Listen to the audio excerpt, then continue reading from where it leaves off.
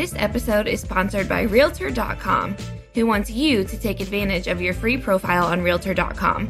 By claiming and completing your free profile, adding a photo, and all of the information that puts you head and shoulders above the competition, you're on your way to receiving free leads, helping search engines find you, and staying top of mind with past clients. To learn more about claiming your free profile, go to Realtor.com/profile.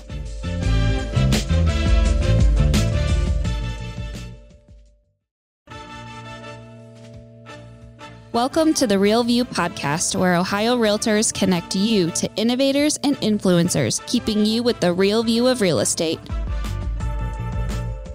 Whether you're a broker, agent, first-time homebuyer, industry leader, or just happen to stumble upon our podcast today, you can expect to hear tips, tools, tricks, interesting information, and so much more from the experts in Ohio's real estate game.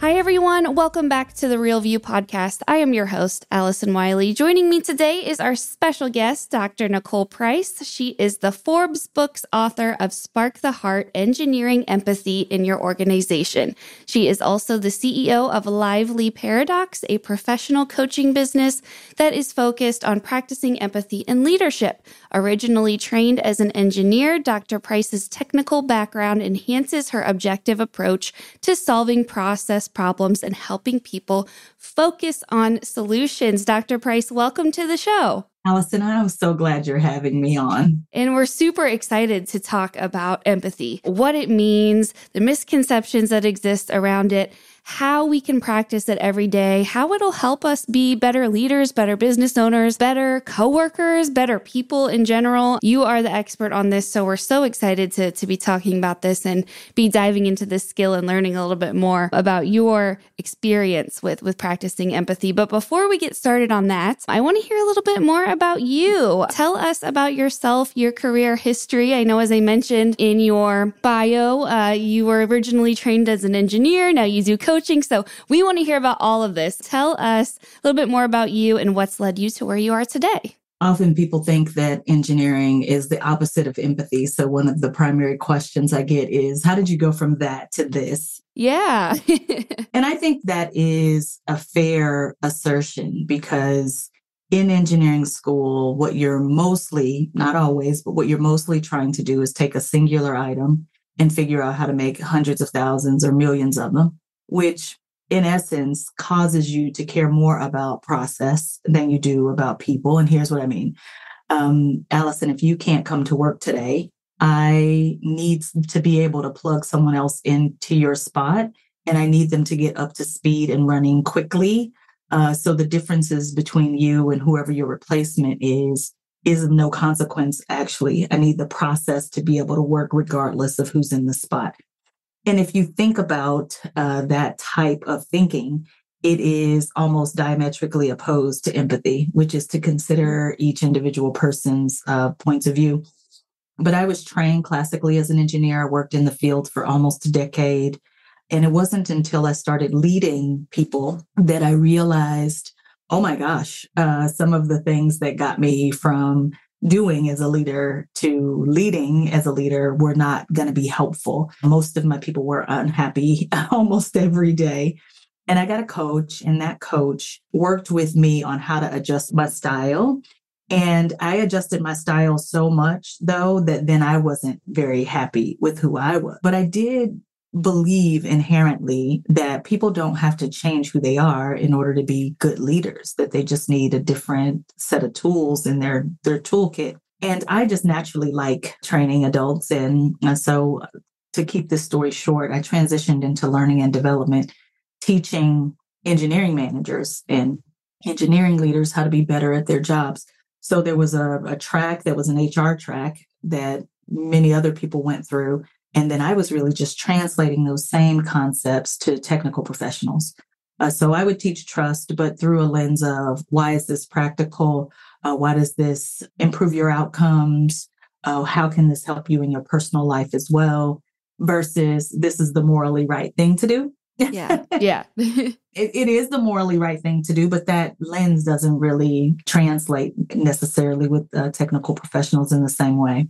While I was in learning and development, I met a global keynote speaker. She and I worked together for almost 5 years. And then I started my own business, focusing on the intersection of, well, how can you be empathetic and inclusive and hold people accountable? Because people think those are drastically different things. And unlike engineering and empathy, they are not. They're connected. And in 2022, I wrote a book called Spark the Heart, where I am really teaching people how to develop the empathy muscle in other people. And that's what led me here to you. I think you maybe saw one of my articles on how to build empathy in other people. Yes, I did. And, I love the article. There's so much about it that I think really resonated. And I wanted to bring to light and hear more on your perspective on it, because I do think you have such a unique perspective. And I love, what you said of, this does exist. These things can exist, together. You can be accountable, and you can be empathetic, and you can be a leader, and you can, still, have this empathetic bone in your body. But we just need to be better at flexing that and working on developing that. And, you don't, like you said, you don't have to change who you are, but you can learn a new skill and learn a new way to help manage people that can make a better working environment for whoever, you're interacting with on a day-to-day basis. So I think that's really cool. And we're, as I mentioned before, super excited to be having you on and be talking to you about this. Let's kind of start at the beginning. What is empathy? Share with us kind of your perspective on what empathy is, and then what misconceptions exist around this. I know we talked a little bit about some of the misconceptions that exist and how it fits into certain industries and places, but tell us what empathy is in your perspective and what misconceptions you've seen really come out when it comes to empathy and how we're thinking about it. What I have to resist the urge to doing is being an academic about it, because there are almost half a dozen different types of empathy that show up in various different ways. And so the more I've studied, my work is to make sure that I'm still talking in a way that resonates with people. Most people are aware of two basic types of empathy. One is feeling what another person feels. I see you happy, I feel happiness. That's called affective empathy. The other type, which is the one we can teach people, is mental empathy. I see you happy, you explain to me why you're happy, and I do the work necessary to try to understand what you're thinking, feeling, and believing. I might not feel happy with you, but I understand what you're explaining to me. I might know what it's like to have been happy in the past, but your happiness doesn't necessarily evoke emotion in me necessarily in those moments. And because we conflate and mix those two up, oftentimes people think that you can't learn empathy, but you absolutely can access your empathy muscle. Yeah. And I know you go into the article, the difference between caring and understanding, in that there is a difference between those two. Will you kind of walk us through that and how caring and understanding do have a little bit of a difference? And you kind of hit on it a little bit, but maybe just explain a little bit more about the difference between those two. Yeah, I care about far more things than I can do anything about. I care about global warming. I care about poverty. I care about reducing the amounts of greed. I care about littering. I care about leadership. I mean, my list is really long. And I find myself getting overwhelmed when I take in all of the things that I care about. And that's because I'm flexing my affective empathy, my emotions. My emotions are I'm feeling what it must feel like to not have enough to eat. I'm feeling what it must feel like to be at the other end of a leader who's not so great. I'm worried about what my son's life is going to be like in a world that is falling apart. And that's not sustainable. While it might be a beautiful place to sit sometimes, it is not sustainable for me to take in even positive emotions over and over for every single person I interact with every day. In fact, I maintain that it's the source of burnout. But my capacity to understand people is almost limitless. My ability to listen to you and try to understand that whatever you think, feel, and believe, it makes total sense to you, actually makes me smarter. It helps me be able to make the next right decision. And when I'm flexing my emotional muscle, not that it's bad, it's just that if what's coming in is negative, my goal will shift from supporting you, Allison, and whatever you're experiencing, to relieving my own harm and suffering. But when my goal is to understand you so that I can help you, I can listen and work my brain to try to understand what you're explaining to me, almost to a limitless capacity. And in that, I never have to really relieve myself of suffering because I'm not suffering. So of course, I don't want to flex my intellectual muscle. But if you're listening to this podcast, you probably like flexing your intellectual muscle and growing intellectual horsepower. And so I feel like I am a caring person who nurtures the people who are close to me. But not everyone would describe me in that way. I am an engineer. And use all your biases. I am an engineer. So you might not see me on the bus stop and go, oh yeah, that looks like a real caring person. That might not be. For some people, maybe, but for others, maybe not. But when you're talking with me, my ability, especially if I'm really confused or frustrated or disagree, to sit and go, while this makes no sense to me, it makes total sense to the person who's sharing. And let me listen through the lens of how I can be most helpful in this moment. That's what I believe the world needs more of. And I think it can get us quite much closer to making better decisions, especially as leaders. Yeah, no, I love the distinction, you made between that and how, sometimes I think we do let our emotions take over in some ways, and we do lead so much in that reactive state, and you want to feel in their feelings, and so much when it's sometimes we can just channel that into understanding. We don't need to necessarily, lead with our emotions, but by leading with understanding, it sounds like it connects more to whoever you're working with, but then it also does more work for yourself. It makes your load a little bit lighter too, because you're not having that emotional. And like you mentioned, sometimes it does get so overwhelming, when you feel so many things and you are caring about so much, but coming from an understanding perspective really just can kind of open yourself up to a higher capacity of dealing with people, and in a way that makes it better and maybe less stressful on yourself too. Is that the correct thing to say? I absolutely think that's the correct thing to say. I just imagine situations, it's the holiday season and some people are grieving. And if I have to talk to grieving people all day long, I'm not going to be helpful to them if I'm grieving alongside them. There are reasons to do that. But as a leader, I'm not going to be very helpful. I'm going to be quite ineffective, actually. Yeah, that's kind of a situation where, your own emotions can be harmful to the situation and not necessarily helpful. And as leaders, we always want to be thinking about that and how we're helping or hurting those people that we work with.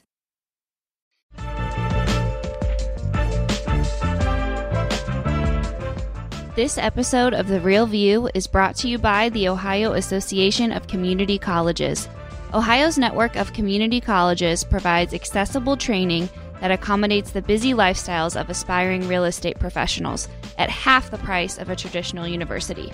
With convenient locations in every part of the state, as well as online options, Ohio's community colleges are your smart choice for pre-licensing education.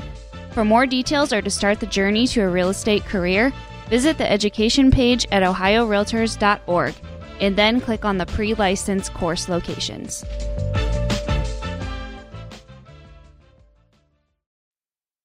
So you had to kind of learn this skill. Tell us the secret sauce or the secret keys of how you were able to learn that, and what advice would you give to individuals who want to learn more about how to make this a skill set in their everyday lives? The first step is knowing that you can learn empathy. Most people think either you have it or you don't have it. That's one barrier to growing your empathy muscle. The second barrier to growing your empathy muscle is that people think empathy makes you soft. I would argue that one of the more courageous things I get to do every day is to step outside of myself and try desperately to understand what another person thinks, feels, or believes, and try to put myself in their shoes, again, to help me make good decisions. It is actually easier for me to hunker down in my own perspective. And I wish I had learned this the easy way. There are two ways to learn empathy. One is by going through the exercises that I offer up in the book that you can do by yourself or with your team. But the other way most people learn empathy is through a crushing life experience. Before, and I tell this story in the book, before my mother was killed by a drunken driver, I'm not sure that I had very much effective or emotional empathy at all. Now, I actually am one of those people who can feel other people. I wouldn't classify myself as an empath. I would just say that if someone's sad, I can tell. Even if they're smiling, even if they're saying all the things, even if they're taking selfies and posting them on social with, I can see it in the pictures. And that didn't used to be me. But I think that's the hard way. And I don't think we have to wait for a crushing experience to turn into a more beautiful or a more effective leader. We can do the practices, which one of them is real simple. And are you okay with me to share? Absolutely. Yes. Yeah. So the first exercise that I was introduced to was shifting my listening. So I used to listen for accuracy, also taught in engineering. So I'm listening to what a person says and I'm listening for the holes in the argument. Is it accurate what you're saying? Or, did you say we did something on Wednesday when we actually did it on Friday? And I would get caught up in any kind of incongruence and what I believe to be true.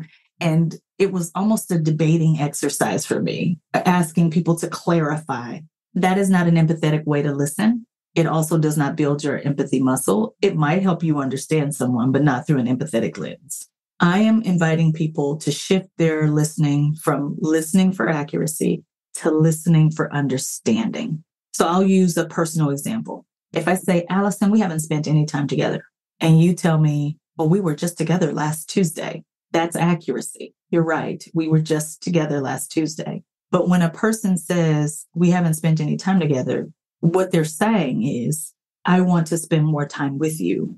And that takes effort because you're doing the thing that I've been classically trained not to do, which is to fill in the gray area with meaning. We do it anyway. It's just that when we're listening for accuracy, we fill in the gray area with either you're not very smart, you are wrong, you don't have facts, and I have to educate you on the facts. And so this is about filling in the gray area, trying to paint a picture of what you think the spirit of what that person is trying to say to you means.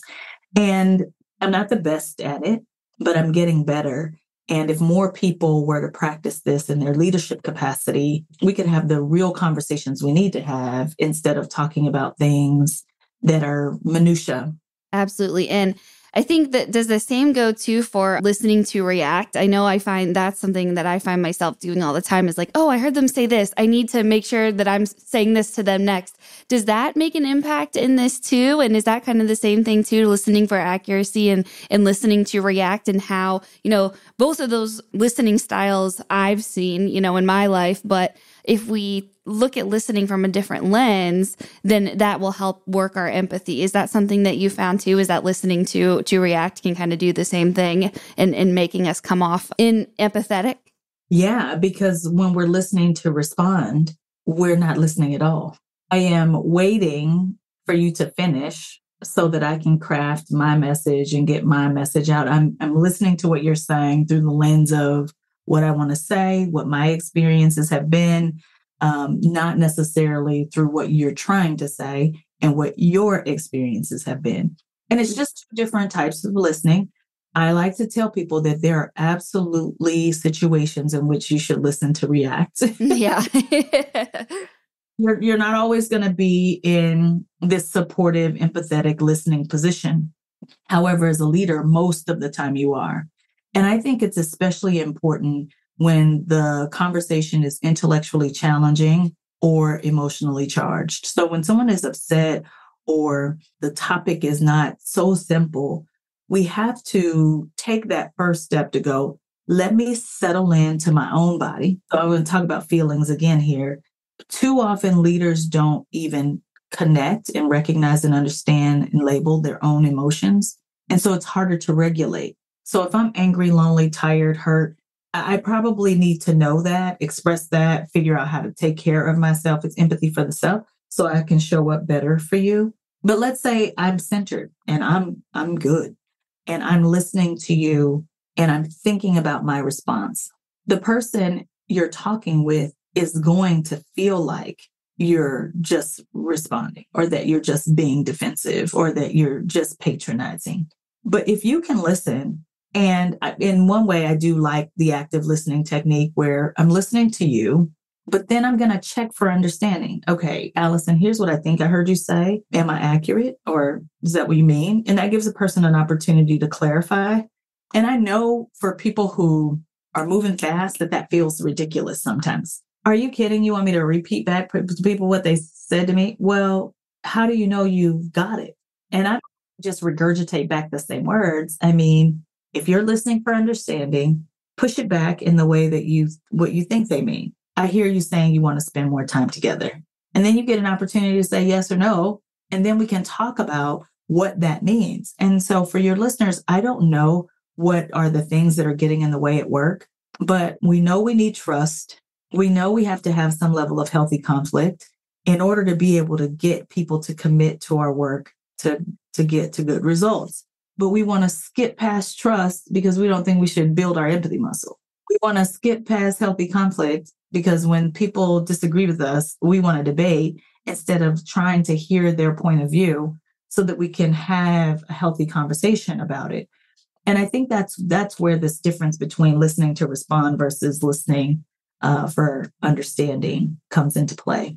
Yeah, I think so too. Have you seen consequences, or what does it look like if we're in a leadership position and we aren't being empathetic, if we aren't practicing this, if we aren't, making our employees and our coworkers and even in our personal lives, those around us, feel like they're understood? What's kind of the consequences of that, and what could that look like if we're not making this a practice for us? Typically, what I see is artificial harmony. People show up and they just give you yeses, even though they're completely not bought in to the direction that the organization is going or to your mission. That's one. The other thing that I will see is infighting and back channeling, meaning that people will have conversations in the meetings after the meeting instead of, in the room where it's most helpful. And people they just won't be in. So you'll get zero discretionary effort. If you notice that your ability to retain talent is low, that there's a revolving door of talent, empathy is likely missing. People feel like that there's no space for them to be able to show up every day and do a good job in the culture that's been created there. Now, it's not 100% true, of course, but those are the symptoms that I look for. Yeah, definitely. And then on the flip side of that, and I know you talked about this a lot in your article, and how can it make a difference when we're in leadership positions? What have you seen, from maybe some of the people that you've trained and coached, or in your own experience from when we are using that muscle and we are making that switch? What kind of impact does that have on those around us? And especially if we're in leadership positions, how can using that make us a better leader and a better person? I must say, because this is just keeping it honest, that I did not buy into this idea right away. Not that I thought we didn't need empathy, but I really did believe that people were not being accountable. They were taking jobs and then not doing what they said they were going to do in their interview. And why do I have to hold you accountable to what you said? That's kind of where I was. I was almost always thinking about the worst of the human condition instead of, I would venture to say most people want to get up every day and do a good job.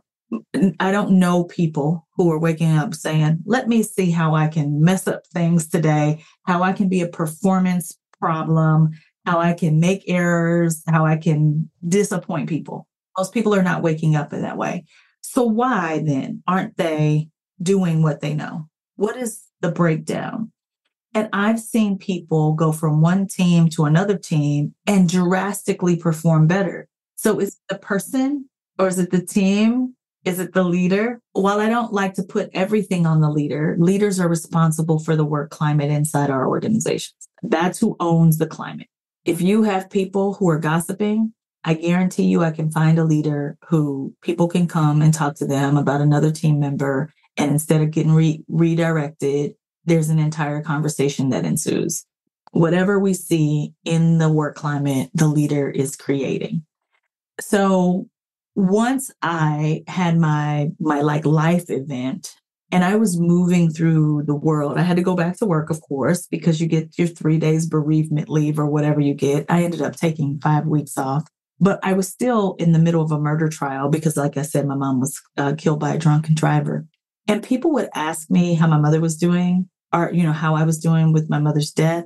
But then the very next statement would be, okay, let's talk about these projects. And it was interesting because I would have been that person before. My HR thing to do was to ask about your grief, but then I'm being asked about cost quality service. Back to business. Back to business. And I think this is my second tip. I think leaders need to do a better job of using their one-on-ones for actual coaching sessions instead of project status meetings. Project status meetings, I think, should be more group related, where we have scorecards and things are in green, yellow, or red, and it's obvious who's tracking on time, who's slow, who's running slow, who's not doing it. But when we need to have our one-on-ones, I think that's an opportunity for us to talk about what's working, where we're getting stuck, and what do we need to do differently, and actually be coached through on those issues. That gives me an opportunity to say if I want to talk about my grief related to my mother or not. That time alone with me probably is not best suited for a project status meeting. Now, here's the problem with that. Now, every leader has a meeting with everybody on their staff once a week, and now they have a check-in meeting. But my question almost always is, if your job is not to lead and develop the people, what is your job? Like that is your job. And while we get upset about other people not quite doing what they're supposed to do, every leader has a role, which is to coach and develop the people on their team. And that requires one-on-one discussions. And so what I have seen as a result of me being able to open our day on our teams with what I call a social emotional check-in. Hey, what's going on with you today? Look, what do you want to share? What's your one word? However we want to do it. I feel very little responsibility to fix people or fix their life situation. Like, Allison, if you were my leader at the time when my mom was killed, you can't fix that for me. But I can come to work and I can tell you, hey, I had court last Friday. I'm still kind of reeling about that. Now you at least know where I am. You can ask me, what do I need to be supported? What people think, what leaders tend to think, is that if they ask that question, now they have to do something. What's more true is allowing me space to reflect, understand, label, and express where I am with my leader actually prepares me to be able to regulate my grief in those moments. It helps me. Whereas otherwise, I feel like I have to hide my grief, and repressed emotions always come out, and they come out in ugly ways, never at the right time. And it's never convenient for your business. Trust me on that.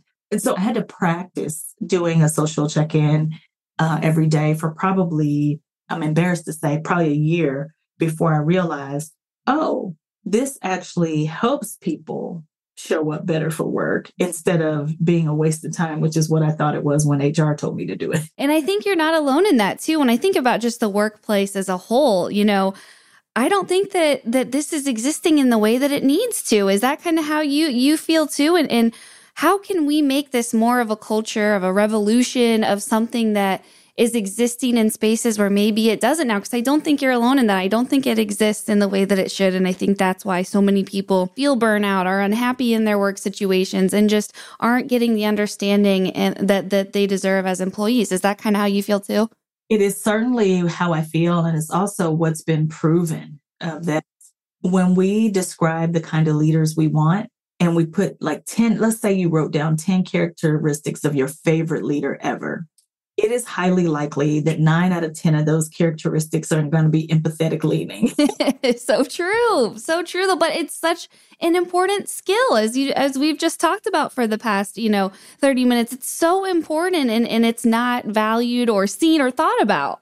Yes. And so what I ask people to do is to tell me, what does it mean if the type of leader they want is empathetic and compassionate, but the type of leader they are is not empathetic and compassionate? And through that reflection, most people go, oh gosh, I'm being hypocritical. Yes. And people don't trust hypocrisy. And so if I want to show up with integrity and ethics, which when I ask people, what do they value? It's hard to get people to not put integrity and ethics on the sheet.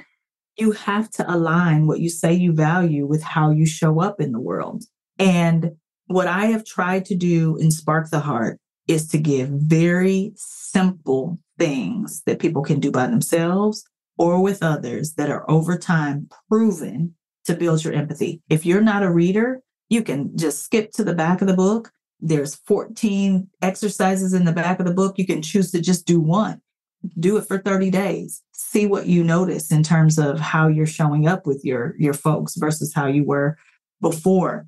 Because I believe every one of us has the ability to spark an empathy revolution throughout this country, but we have to be willing to have the courage to go first. I love that. And I'm looking forward to getting your book, to seeing what I can do to improve my skills, seeing what you all can do, because I think there is a huge opportunity here. And what a great skill to be focusing on. I mean, there's so much we can try to do for self-improvement, but I think this has so many benefits and can make us not only stronger leaders, but also stronger people and someone that, is going to make a better impression on our society and an impact on the world as a whole. And I think that's so needed right now. And there's such a need for that out there. So definitely check out her book, Spark the Heart, Engineering Empathy in Your Organization. And let's flex our empathy muscles. I'm excited to see us all help make this world a little more of an empathetic place. So Dr. Price, thank you again so much for joining me today. This was so fantastic. And thanks for all the work you do around making us better leaders and more empathetic people. It is my pleasure. And Allison, if any of your listeners want to connect, they can reach me at drnicoleprice.com. Awesome. Thank you so much again, Dr. Price. And to all of our listeners, thank you guys for tuning in. We'll be back with you next week. Thank you for listening to The Real View. That wraps up today's episode. You can keep up with the latest on the podcast at ohiorealtors.org/therealview and on Apple or Google Podcast, Spotify, or wherever you listen. Have questions, comments, or suggestions? We want to hear from you. Email us at podcast@ohiorealtors.org. We'll see you next time.